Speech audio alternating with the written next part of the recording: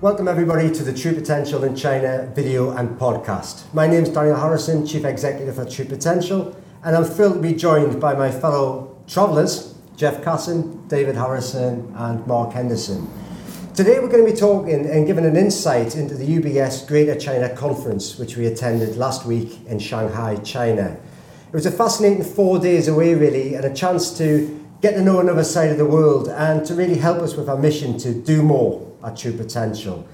Before we really get into detail, welcome everybody, and Jeff, if you wouldn't mind kicking off, just letting us know what you wanted to achieve, what you wanted to get out of the conference. So for me it was about being able to be immersed in China for a few days to get a clearer understanding of what's happening and to have no distractions, and I think ultimately to take away from it what was going to be China's response to the signing of the trade deal, how should we think about Chinese growth in 2020 and beyond. Great. David? Fairly similar. I think that it pays to, well, TP has always done this. It pays to look out rather than in. So you can't look any farther out, if you like, than China. Mark and I were in Hong Kong recently, and the difference between Hong Kong and Shanghai was good to see. So it's really that. It's a long way to go, a long way to come back. But it's amazing what you see when you're not really looking. What type of differences, David, did you see between Hong Kong and Shanghai? Well, apart from riots and things like that, I think a lack of police, almost total lack of police in Shanghai. Yeah. They were there, and there were different sizes of police. There were normal sized policemen and some about 6'5" tall. Yeah. Who were, and they all looked exactly the same height. It all sounds silly, but they're the ones with the really hard gear on. But you hardly ever saw them, and certainly we were in the financial area, but then we went into all the concession areas.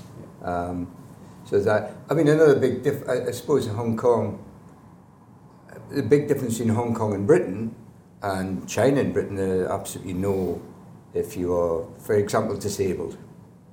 There's not a single disabled ramp anywhere, not a single disabled toilet anywhere that I saw. And it's a good place if you're looking to get disabled. Have a wander around Shanghai if you're not, those scooters. We'll talk about later, with the little silent but deadly scooters zooming everywhere. And you think, I'm told that this is a police state, and yet you've got people breaking the law all over the place in the same sort of way that, I suppose people from North London will be used to scooters coming up on them and nicking their phones. There wasn't any of that. I think that would have been a bit too far. And the cameras. Yeah. And the difference is actually, the big difference, you don't see that level of camera exposure in Hong Kong. I'd made a note of that, David, about the cameras. It was everywhere you looked. Everywhere. Even down, I remember remarking with Jeff one afternoon, we were out for a walk, we're just going across a zebra crossing. And right in front of you was a video screen showing you crossing the road, and your face popped up at the top. And so it was a very overt way, I think, of saying, we're watching you. You're recorded, we know where you are. So definitely no mobile phone theft. No, I mean, I remember that moment, because you all joked to say, as you're watching this, you can see yourself getting run over by a scooter. By a scooter coming through. By a scooter, and one did shoot by. Yeah. So. They obviously haven't got facial recognition for that, but because they had masks on and things like this. Interesting to see as well in Hong Kong, they banned the use of masks, and now they're saying you've got to have masks. You've got to have the masks back on. Yeah. For a different serious reason. Yeah. And Mark, just kicking off with the Hong Kong part, just following on from David, I think it was yourself who mentioned that Hong Kong gets a lot of plaudits for the skyline, how it looks, the financial district, but I think it was you kind of said this is a far more impressive skyline. It is, Dan. Hong Kong is impressive. Yeah. Depending on which side of the river you're on, you'll get a better view. The Kowloon side looking onto Hong Kong Island is spectacular. But the size of Shanghai dwarfs Hong Kong. Right. And, we talked to other people when we got back, others who've been there, and they say it's twice the size of New York. Yeah. The high-rise buildings and the light show at night is something that, everybody should get the chance to go and see if they can. It was impressive that evening when we were at the asset management dinner and we were looking out, because we were almost had a juxtaposition between the river. So we could see down the Bund on one side and see the Pudong district where financial side of things sits. And that was an impressive view. And the light show was something else, wasn't it? It was interesting as well, Dan, because from a climate point of view, Hong Kong is a lot friendlier than Shanghai. Yeah. You know, 18 degrees down in Hong Kong when it was about 4 or 5 when we were up in Shanghai. One thing I did notice is when we drove in and later on, there was a significant level of haze in Shanghai, and it was something that the Chinese official actually apologized for to the audience at the opening of the conference.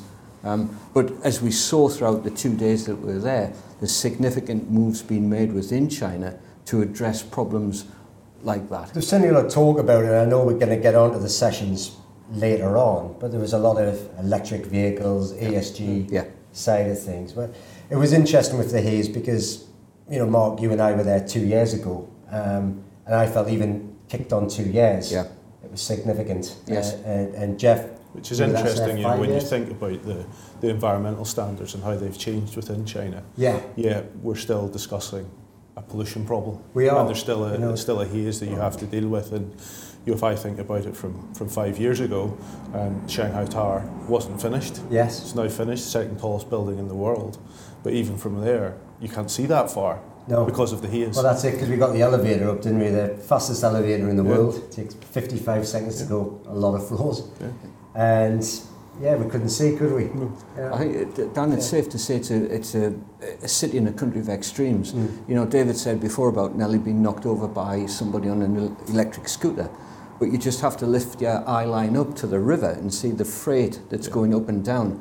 And when we were you know, close to them, the diesel fumes that were coming off the shipping going up and down the river was at a real extreme to the steps which are being made with the you know, passenger vehicles in the city itself. But that also is a contrast, I think, with China. I counted one afternoon, just out of interest, that certainly in Hong Kong Islands, where we were, I would say 1 in 5, Mark, 1 in 5, 1 in 6 cars were electric. So there's a huge difference to probably anywhere else in the world. Out of those, a good 50 to 60% of those were Tesla. Yes. So you got used to this Tesla mark in Hong Kong. In Shanghai, most of the traffic wasn't electric; it was combustion. Yeah. And the electric cars in the main were German, BMW. Some BMWs.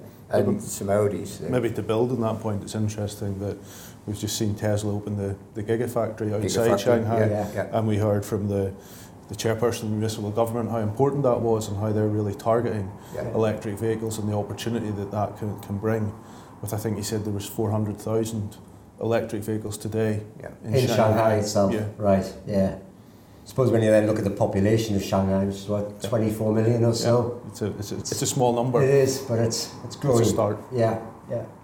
And probably just linking onto there and onto the conference agenda itself, Jeff, would you mind just sharing with the audience what the overall theme was from the conference, please? Yeah, I think for us the overall theme, and I think the theme that UBS were wanting all of us to take away, is the real opportunity that China has, and to not underappreciate the scale of the growth opportunity that China is actually delivering to the global economy. I think, as David mentioned, China is accounting for 28-29% of global growth. That's a very significant number if we put that in contrast of what the likes of India is delivering or what the UK is delivering. It's twice India, and it's nearly, I think the UK is about 1.5 times. So 1.4%. 1.4%. So there we go. Versus 28%. So, and the US 10%. That is the opportunity, and that's what I think we all need to keep in mind, that whilst we hear the growth rate in China is slowing, the actual dollar value of that growth is very significant. Still phenomenal. And looking at some of the numbers, it's the equivalent of adding a turkey to the global economy on an annual basis. Yeah, not the bird, the country. The country. The country. Yes. Just that's not for the audience. The audience would understand. It's just for my colleagues. For me, Dan, one of the reasons for going was what Jeff was saying there, the investment opportunities that are on China. Yeah. You know, we hear about China, the news flows been steady and increasing over the last few months with the trade wars and Trump, whatever he's trying to achieve there. But for us and for our clients, we can't ignore China. Mm-hmm. One of the quotes that I picked up there was, you can't be a credible global investment manager if you're not in China. Yeah. And for us, I wanted to see whether there was a Western interpretation on the news flow that comes out of China. And there's no better way than finding out than being there yourself and hearing it from the UBS with so many Asian speakers there. It was to get the balance. Yeah, I think you're absolutely right, Mark. And I think as Jeff had mentioned before, there's no better way of learning than being fully immersed in where you are. And probably from a softer point of view rather than a business, you do realise how small we really are in the world. We were really few and far between in terms of Western faces versus Asian faces. Even at the conference itself, there was nearly 3,500 guests and speakers at the conference across, say, 47, 48 sessions. And, very much the outlook on Asia and on China and the specialists within there. It's quite fascinating. I think it probably really resonates with the whole diversification story which we try to tell at True Potential, which is don't just look inward. It's vital we look east, it's vital we look west, north and south, and really spread our investment message there. And for me, I went away with a feeling which is there's no kind of better area to talk about diversification than a hub such as Shanghai. Yeah, we noticed that, we were there 2 years ago, you and I, and there's places that we walked through, which are now considerably more built up than they were. Mm-hmm. And that was on the financial district side of things. Over on the old Bund side, in the distance, there were still construction cranes. Not to the extent that you have in London, because London is still... I found that interesting. Yeah. Mm-hmm. It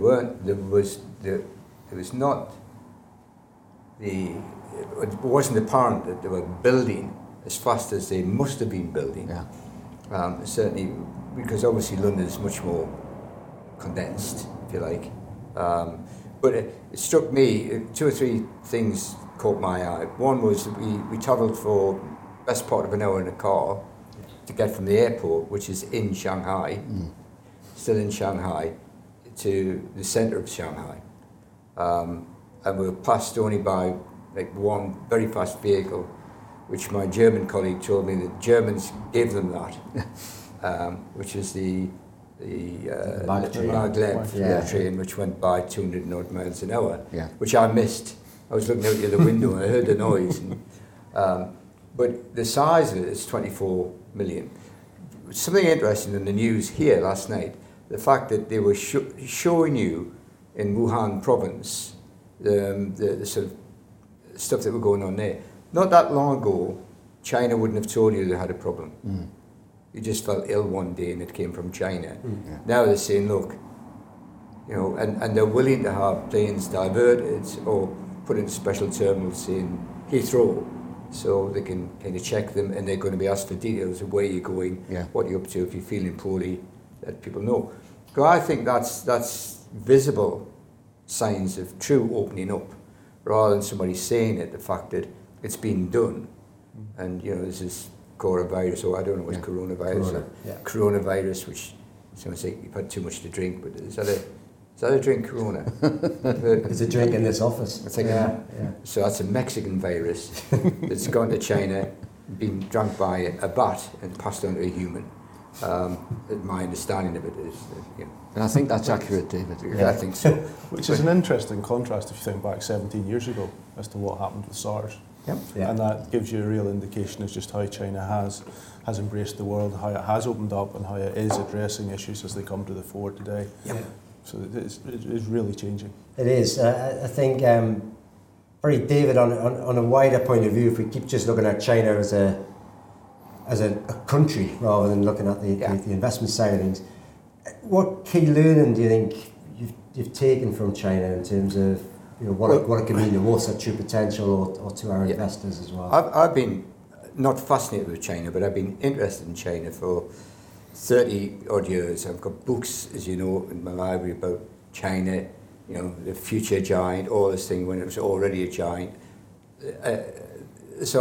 And many books on Silk Roads and, the latest Silk Road book and so on and so forth.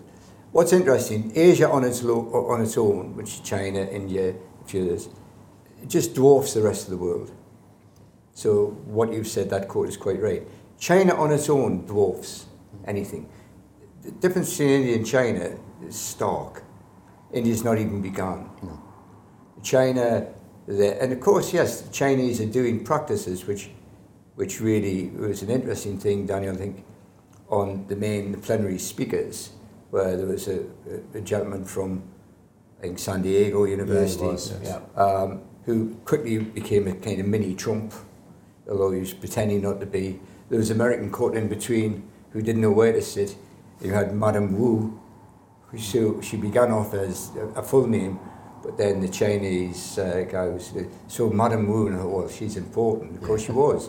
She was in government, but she'd been hiding that behind the kind of, she'd been some sort of academic and things, but when she got bristled by the guy saying, we've took over South China Sea, you've even called the sea South China Sea, and she riposted with, well, what are you going to do about the Indian Ocean? And you think, name the Indian Ocean after India, maybe India should claim it, So I just thought that interesting point there is that their view is, you've done what you wanted to do, USA, allow us to do what we want to do. USA is, you steal, basically, you're stealing property and so on. And I think between the two, it's correct. I mean, the Americans have a different way of enforcing what they want. And he was even saying, the fact that we send gunboats all over the world, you should be pleased with that. And you think, well, I don't know, if I was an Iraqi, 20 years ago, I wasn't quite pleased that he absolutely buggered my country up. But you still think of that as being a good thing, and the mess afterwards. But the Chinese do something very different, which is to lend money to nations, and then use Chinese labour and companies to build those nations, which is, it's just a fancy way. There's belts and braces, belts and road. What I also found interesting is you go into China, you've got fingerprints, but the first thing it's recognised is facial recognition. Yeah. Mm-hmm. So when you get your visa, they have a little camera will click when you're talking to them. So they've taken their authentic version of you as well as the passport. They've also taken your passport off you for a week. So anything you've ever done, anywhere you've ever been to do with that passport, that's in their database in China. When you enter China, they don't need to do anything. Just recognise your face, just double checking that you haven't swapped fingers on the flight out, and you're in. So that sort of stuff is alien to us, but I think that, I don't know, Daniel, things such as the quotes that you've heard. I mean, somebody's talking about Starbucks doing well, and probably the only Western consumer company that's done really well in China. Very much so. So they're opening maybe one store a day, something like that. It was close to 2 in the end, David. Close to 2? Yeah. However, Luckin Coffee, Luckin, Luckin Coffee, that looks remarkably like a Starbucks outlet.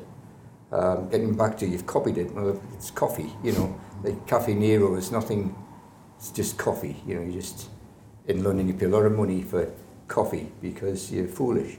They're the same. So a couple of things there. Luckin Coffee are opening officially one new store in China alone every 3.5 hours. So it's just the planning around that, the ability to open in different cities, lots of cities in China, one new place every 3.5 hours. Never mind signing people up for the franchise, never mind, the whole thing is staggering. I think one of the things that they're doing is using technology to enable that speed of opening, and if there was another thing that we could take away from it, was just how technology is being used in China. So we speak a little bit about the electric scooters, but obviously there's always the bikes. Yeah. So the Boris bikes, where you could effectively open them with your telephone. Yep. And various other ways of payment. So we had them in Newcastle, but they threw them in the River Tyne, didn't we? They did, yeah. Had to get rid of them. Had to get rid of them because, every Friday night and Saturday night, 2/3 of the bike estate went into the river. But I mean, linked really well with Jeff was saying at the payment side of things there is that very much, and I think it's probably a Big Brother-esque as well, to keep a track on everybody, is the WePay system. Yeah. WePay being very much a dominant platform, probably not a platform we'd recognise over here, and as far as its payments, its message, so it's a bit like PayPal, it's a bit like WhatsApp as far as your messaging, it's a bit like Facebook as far as it's the social side of things as well, amongst other things. So there's huge data repository across one platform. And one of the things I noticed, which I didn't necessarily spot 2 years ago, a lot of the restaurants now, you can just pay there and then. So you don't even need to talk to a waitress or a waiter. And I think that's the thing, if we think about a cashless society, China is potentially closer to being a cashless society than a lot of others, because people are already using their mobile phone and platforms as a means of payment. The vast majority could survive without any cash in their wallet. We all got cash out, didn't we, to go? Yes. And we brought so much of it back. Brought most of it. So a bit like Neil Johnson, who would take some cash and bring more back. Because he'd pick the tips up off the table and things like this, if you're not looking. But you couldn't, you didn't even know if tipping was needed or not, although we did. Yeah. And probably, we should have got smaller denominations, because we made some people quite rich, I think, for 5 minutes work. But the cashless society, the thing I was looking at was the AI stuff, Daniel. So I tried to attend all those workshops, and also the evidence labs and things like this that they've got. And there's good news and bad news for me there. I mean, the good news is it's there, and sooner or later, someone will make sense of it.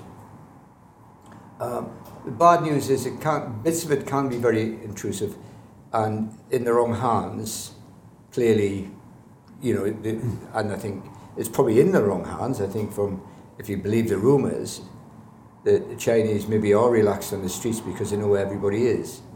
I would think that would be incredible if that's true, but certainly there are a lot of I don't think it would be beyond the winter mandate, but again, going back to the kind of WePay platform. I remember Mark and I were there last 2 years ago. People are now starting to get authorised for credit, for loans, based on their activity on WePay. So not just how you're spending, but what type of websites you're looking at, what type of messaging. So that level of intrusiveness is there, and I can only assume the Chinese citizens are relaxed with it. Otherwise, you wouldn't use the platform unless they go completely cash free, and you have to use that platform. Which is where we're getting. Which I felt we were there. Yes. Yeah. Certainly in the financial centre. When we crossed on the other side, if you like, when we crossed in East Shanghai. East Shanghai. No, West Shanghai. West Shanghai. And as soon as you got off the street and into sort of markets and things, as you know, a lady grabbed us and I said, how many people are with you? I said, well, there's another 10 coming around the corner and they've got money. Leave us alone. But Daniel had to buy wanted to buy a toy for his son. They ended up paying, I think, the equivalent of like 12 quid for something which... It's worth about 4 quid. Tops. £4 in Britain, including the battery. And it was quite annoying little noise all the time. I don't know if you managed to switch it off, so... But there was cash used there. So I think it's a bit... I mean, it's a bit... For me, when you go to London, I remember years ago going into a pub and people would put their card behind the bar, which to me was alien. And still is. I mean, I'm still not that relaxed about not giving the card away. I mean, I still pay for taxis in cash, and so on and so forth. So it's. I think it's a journey. They've already made it on that side of the river. They were not using cash for anything at all. No. You couldn't really tip them, or we did tip them. But I think this is why they're so keen on 5G as well. You and I we attended the 5G seminar. Game changer. Big talk about, because we said, what could it mean to True Potential? We said, probably not a lot actually, in the way that True Potential clients and advisors currently consume the data, short of it being faster.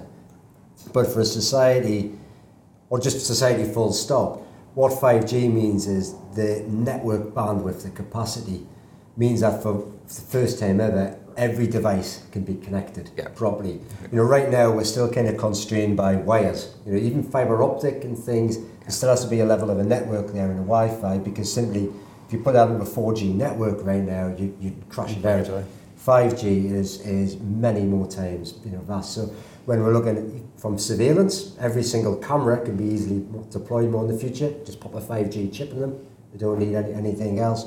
Across the cash payments, so as you start looking at probably old Shanghai, so to speak, it's going to be a lot more easy just to start putting 5G machines in there for people to pay. And I suppose in China, it's not just a commercial interest either.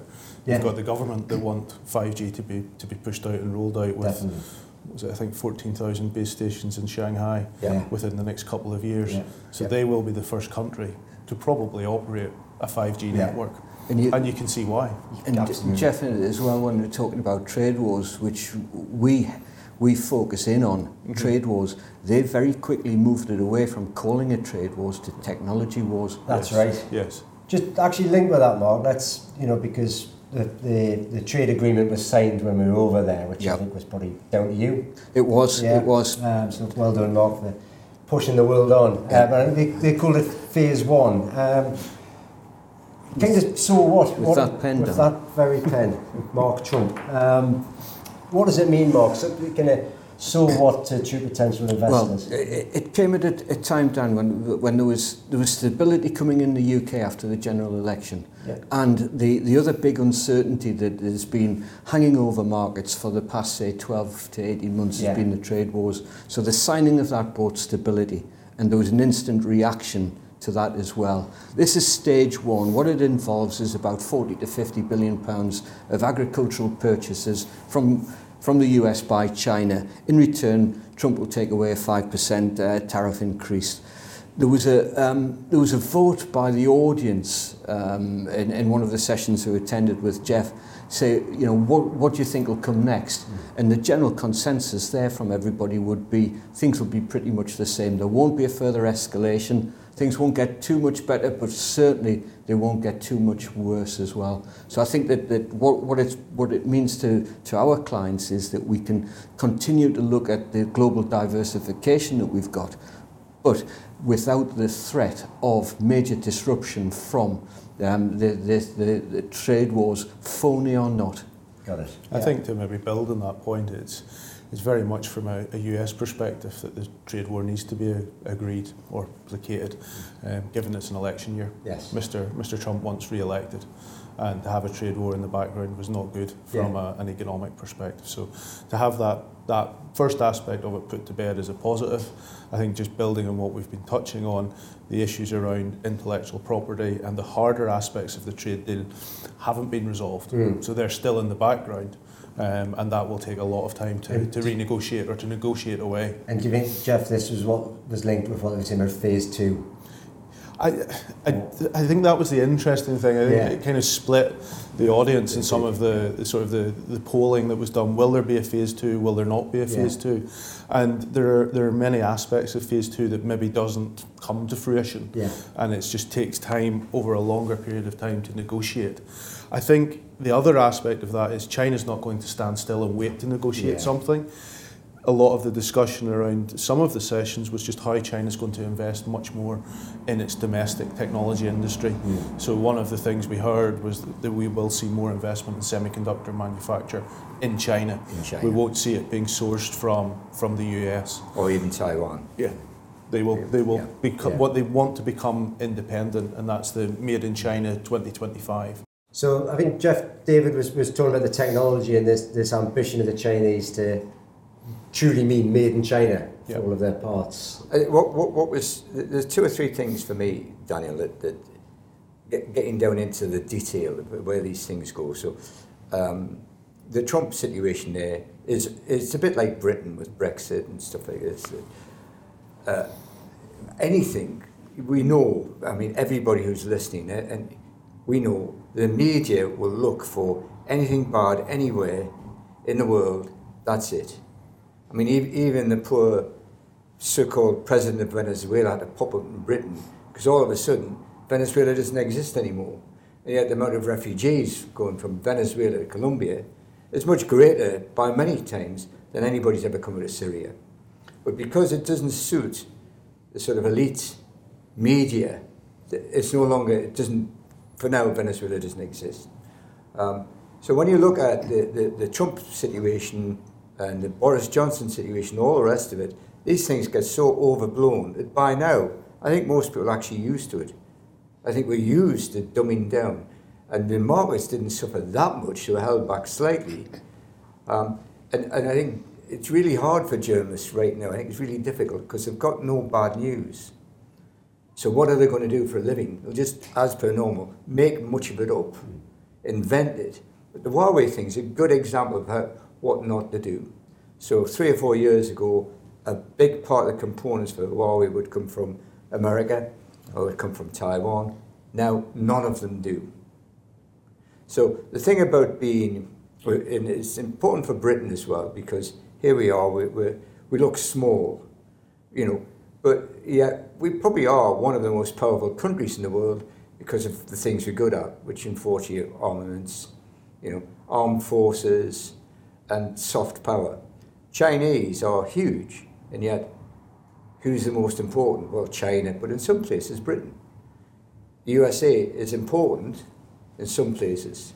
So, you know, you see Donald Trump go to Davos, there's half of his army goes with him just to show who he is. Everybody knows who he is. And that was a ploy, it is a ploy, he's got to sign something, because they're getting hurt. The USA are getting hurt by this. Chinese, possibly, they know no better, they're on the rise. Americans have been fat and lazy as a country for years, so whenever you get situations like this, it's the ascending power that hurts less. You have to play that carefully. The other thing was quite a bit of speculation from the hawkish kind of Americans about Hong Kong and Taiwan, and that this could lead to a war. You know, and I looked around the audience, and the Chinese were going, a lot of them, in the audience as well. You could tell the Chinese, they were the ones without earphones on, so they were listening to English speakers. Yeah. You know, and I would agree with you, Daniel. I mean, well, 70, 85%, maybe 90% of the people there looked Chinese. Yeah. So we were getting looked at in the street, the back streets, especially by kids going, you know, who are they? They look strange, kind of thing. Whereas, you know, you wouldn't get that in most places in the world any longer, but there you've got 1 and a bit billion people, the bulk of which will have never, ever, ever seen, you know, a Western person in the flesh. So all of those strange things are there, and yet look what they're doing. Yeah. So I was asked many years ago, would you rather trust a Chinese businessman than an American one? And my answer was I would never trust an American businessman on anything, because I've never found any you could really trust. There's a lot of noise, and anything that's got to be signed 100 times by lawyers intrinsically is bad. There's something there with them. The Chinese, I wouldn't know. I've dealt with Chinese before in a different business, and they're found to be good to the word, but no doubt they're business people. Yes, they do copy things, you know, copy handbags, as you know, Mark. You were just disappointed that, you know, the thing you spent a lot of money for. You could have got the same thing much cheaper.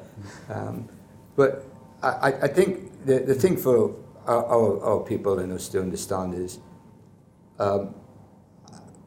Britain has got a great place to play in that juxtaposition, to use your word, Daniel, not just between Europe and America, but between, you know, America and China. Yeah. And Asia is many times bigger as a market as Europe, the USA, and Britain put together. It's much bigger. It's a huge populations and largely unexploited. So, you know, for us, it's some of our money has to be there in the right vehicles. I think that's where the real opportunity is. If we think about demographic growth, where do we have strong demographic growth? Yeah. Primarily in Asia. Yeah. Maybe not in China because of the past one-child policy, but in the rest of Asia we're seeing significant growth. If we think about where GDP per capita has gone over the past 10 years, it's went from $1,000 to $10,000. That's a material change, a very significant change. But more importantly, that's driving growth in consumption. And that's really important for the domestic economy. So we've seen the consumption market in China increase from about $2 billion to something that's a $7 billion consumption market alone. And the economy started to transition away from one that's around manufacturing to something that's a serviced and consumption-based economy. Well, you could see that in terms of consumption. Just, you know, the hotel, nice hotel where we were surrounded by two huge shopping malls in terms of, you know, the consumers. And again, dominantly Chinese nationals shopping in there. One mall, you know, Chanel, Dior, Hermes, etc. Super brands. Yes. I think you describe it as. I kind of took some sound bites away from this because, as you'd expect, there's so much content. You need to be able to just filter it and take the bits that we could use. And part of the argument is that built on what David was saying before there, where a couple of years ago it was globalization, synchronized growth with inflation being a threat. They're starting to talk about regionalization now within Asia. So picking out the good areas, those areas that you need to invest. And there's still a feeling from the Chinese community that globally, the rest of the world is underinvested in China. Now, if we relate that to what we're doing here within True Potential and the exposure that we've got to China throughout the portfolios, there's some absolutely fascinating things going on. Another little soundbite, the retail market drives 80% of the transactions on the Shanghai Stock Exchange. They're saying the average holding period for a share is 2 days. Now, you're not going to get in and out as quickly as that, but it's probably more of a cultural thing than anything else. We had a meeting the other day with one of our managers, and they were talking about the Chinese A-share fund, Jeff, where the performance had been... Oh, they've delivered stellar performance. And what's that? Why is that? Because a market that's dominated by consumers is very inefficient. And with that level of turnover, if you bring process and discipline to it, you can actually extract quite significant alpha from it. And that's something that we will continue to investigate and discuss more, because that is a real opportunity. Just to put some stats around it, so China as a share of global GDP is about 16%. What proportion is China in the MSCI All Country World Index? It's 4%. Contrast that with the US, 24% of global GDP, 60% of that index. So the opportunity for China and the opening up of China to have significant ramifications for financial markets and to create real opportunity to diversify. Well, there's some of the themes you were picking up, Jeff, because I knew you and Mark attended a Financial Markets 2020 session.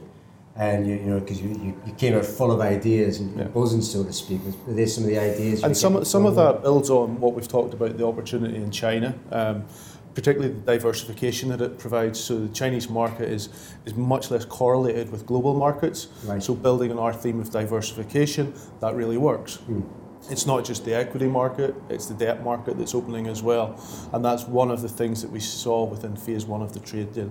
The Chinese financial markets will continue to open to foreign players to enter.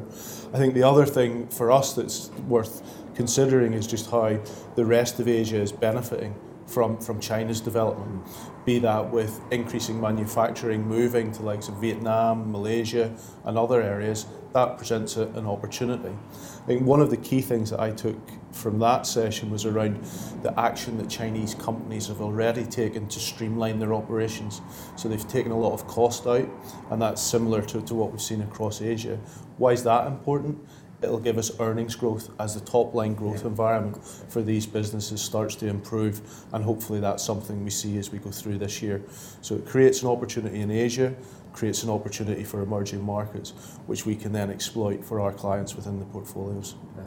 And another stat, Dan, is quite, in a way, awe-inspiring, that if the Chinese domestic market is opened up to global companies, it could increase world GDP by 20%. Right. And that is why China is important. As you say. Yeah. And Mark, I think, you know, between a lot of us, there was 47 sessions, and I think we tried to spread across as many of them as possible to really immerse ourselves.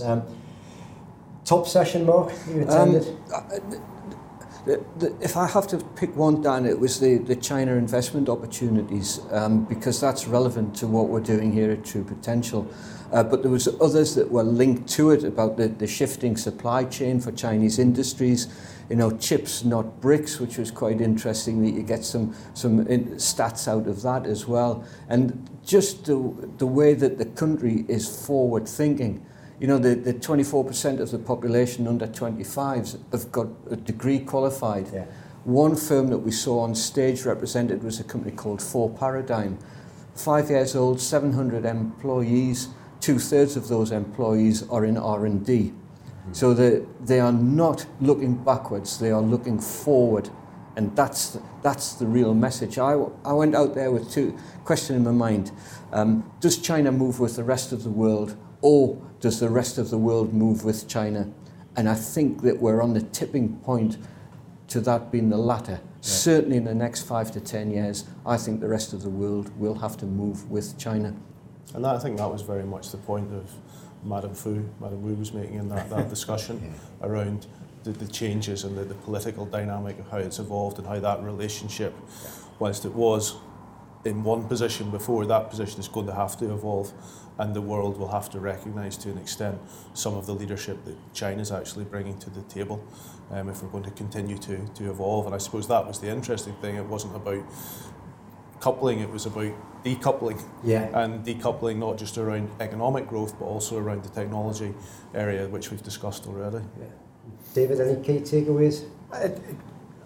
Yeah, I mean, what you've got is, just by wandering around, which I think is, just by wandering around in any area, unchaperoned, whatever, you feel very safe there. Yeah, you feel very safe. It wasn't the traffic I thought it would have been. It wasn't the bicycles I thought there would have been. You know, just, you know, they've advanced from bicycles maybe to motor scooters or whatever. There were a lot of those knocking about. But in the main, people were in cars or in taxis or in public transport. And it was not like, I would say, also you can tell by people do that, open the door for you, this, that and the other. No, they don't, but they don't in London either. You know, people like me still do, but they don't, they're busy. You know, they are busy, you can't hang about, you've got to go. So it's not quite like getting on a tube where you've got to punch your way in and out. You know, people are, but away from that, they're very gracious. Yeah. They're very gracious, and they couldn't do more to help you. Not just me, but they were doing it with everybody. So you never felt, I always felt as though I could ask somebody to help me if I was stuck for something, where you don't always feel that. In New York, they'd rather run you over. You know, they would, they just make rudeness an art form. I don't know why, but the Chinese were very different. So I felt safer there than I would, you know, anyway. By the way, I don't feel ever that I'm under threat. No. I think but you know what I'm saying. You just, you know, I don't mean safety as somebody come around and robbing you, but that certainly would never, you would never think that you were going to get mugged or any of that there, whereas at parts of the UK where you think, because it happens. Yeah, so. I think you're safe, very well looked after, you know, obviously a significant language barrier, and again you realise, you know, when nobody there speaks English, rightly so, you know. You know, so we're going into restaurants. Jeff was our chaperone, restaurant chaperone. We think we got chicken. I've no idea what I ate. I think it was certainly decidedly spicy. It was, if in doubt, spice it up. That seemed to work. Which is what we did. And it was a benefit to everybody in the airplane going home. It was. Whatever. I got home a little bit faster because of that. But again, just even despite the language barrier and the probably the oddness of seeing us, because we ate on a floating barge, for want of a better description, the last night, but couldn't be better looked after. No, really. No, I think they found us weird. They were bemused by us. You know, we trying to order things, getting told off, but in a nice fashion. Snatch the menu up. No, you can have this. You whatever it was. Whatever it was, they found it funny. You silly English people or British people. Yeah. Good. No, I would definitely, I mean, I recommend anybody to go But just to share, for a lot of people, I think a lot of people now are much more worldly aware. But just like little things, Thailand, places, you know, we've got people from all over working here. Yeah. And I asked the girl who was originally from Thailand, because I know it's a different place to China, but you know, how big is, you know, Thailand versus anything? And she had no idea about her own country. But ask anybody else, and they say, oh, about 25 million, 20 million. Of course, Thailand's got a bigger population than the UK. Most people think it's a beach. So where are all those people at? Well, the country's huge. It's a huge landmass. China's a huge landmass. But the difference between China and USA, similar landmass, but USA's got far fewer people per. So the Chinese are. There's a lot of them. There's a massive amount of them. Yeah. More than you can ever really conceive. You know, once again, Hong Kong, years ago, we went to see a village. It was in 1985, went there, first time went there. And it was a village, it was a kind of show village that showed you the one television in the village. Seriously, there were pigs in the back of the house. Or, you know, kids dancing for you, this kind of thing. Not a single car on the road. Not a single car. Mm-hmm. So we travelled out, we travelled for an hour and a half, saw this thing, travelled back. 28 million people live there now. Yeah. You know, I didn't go to see it because you think, oh God, I remember this when, it's a bit like you feel old, you know, I remember this when it was a village. Liverpool Fields, yeah. Everybody, you know, tower blocks, and obviously they've got a standard tower block, haven't they? They just seem to drop everywhere. Yeah. And loads of them. So that journey from Shanghai airport in, you're just surrounded by people and blocks all the way, and as far as you can see. So the conception of 24 million, that's the ones that can count. That's right, David. And you know, they're saying there's going to be another 144 million Chinese urbanised in the next 10 years. Yes. So that's where the construction and the resources will go into housing. I think that's the important thing for us to remember, and for our clients to all remember. It's the sheer scale that we're talking about, and you cannot underestimate that. It's maybe hard to grapple with it in our own mind, and it is, but it can't be ignored. It is real, it is happening, and we have to ensure that we're getting exposure to that for our clients. Well, put high-speed rail in context. We should send people there, already spent several tens of billions of pounds thinking about it. It's a railway line it'll just drain Birmingham of what brains they've got into London. It'll make no difference to Manchester and Leeds. Manchester's a thriving city on its own. But it'll take years, and it'll not be delivered to 2040. We were talking to some people who were buying property, remember? Yeah. And he said, you must have bought all the property in Birmingham and Manchester. I said, no. Oh yes, we have many clients who are buying real estate in Birmingham, Manchester, and he didn't even pronounce it. HC2, I think. HC2, yeah. Right. And I said, well, that mightn't go ahead. And his face went, you know. But that's the difference in perception, isn't it? When you think about an infrastructure project in China, it happens in relatively short order. So if you think about some of the toll road companies that presented, they're building 30 kilometres of road in 3 months. They were working out. I mean, the session I went with artificial intelligence, Daniel, I went to 2 or 3 of those to try and get my head around it.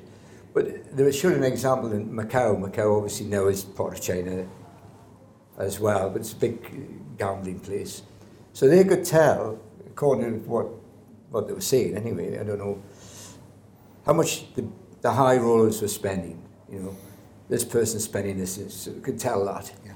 But also they could tell how long it could take to get that person from a certain city in China on these high-speed trains, you know, which are 200 miles, 250 miles an hour, something like that. I think Beijing to Shanghai now, it's less than 3 hours. About that. So you wouldn't think about the hour getting into the airport, and maybe the hour on the plane and whatever. You just jump on a train, get there, which is the thing. We should take some British people to China and say, this is it. This is whether we like it or not, they're going to have you for lunch unless you do get moving, unless you do join up the different parts of the United Kingdom with proper railways. You don't need HS2 or a vanity project like that. You do need to spend money elsewhere to empty London of, so the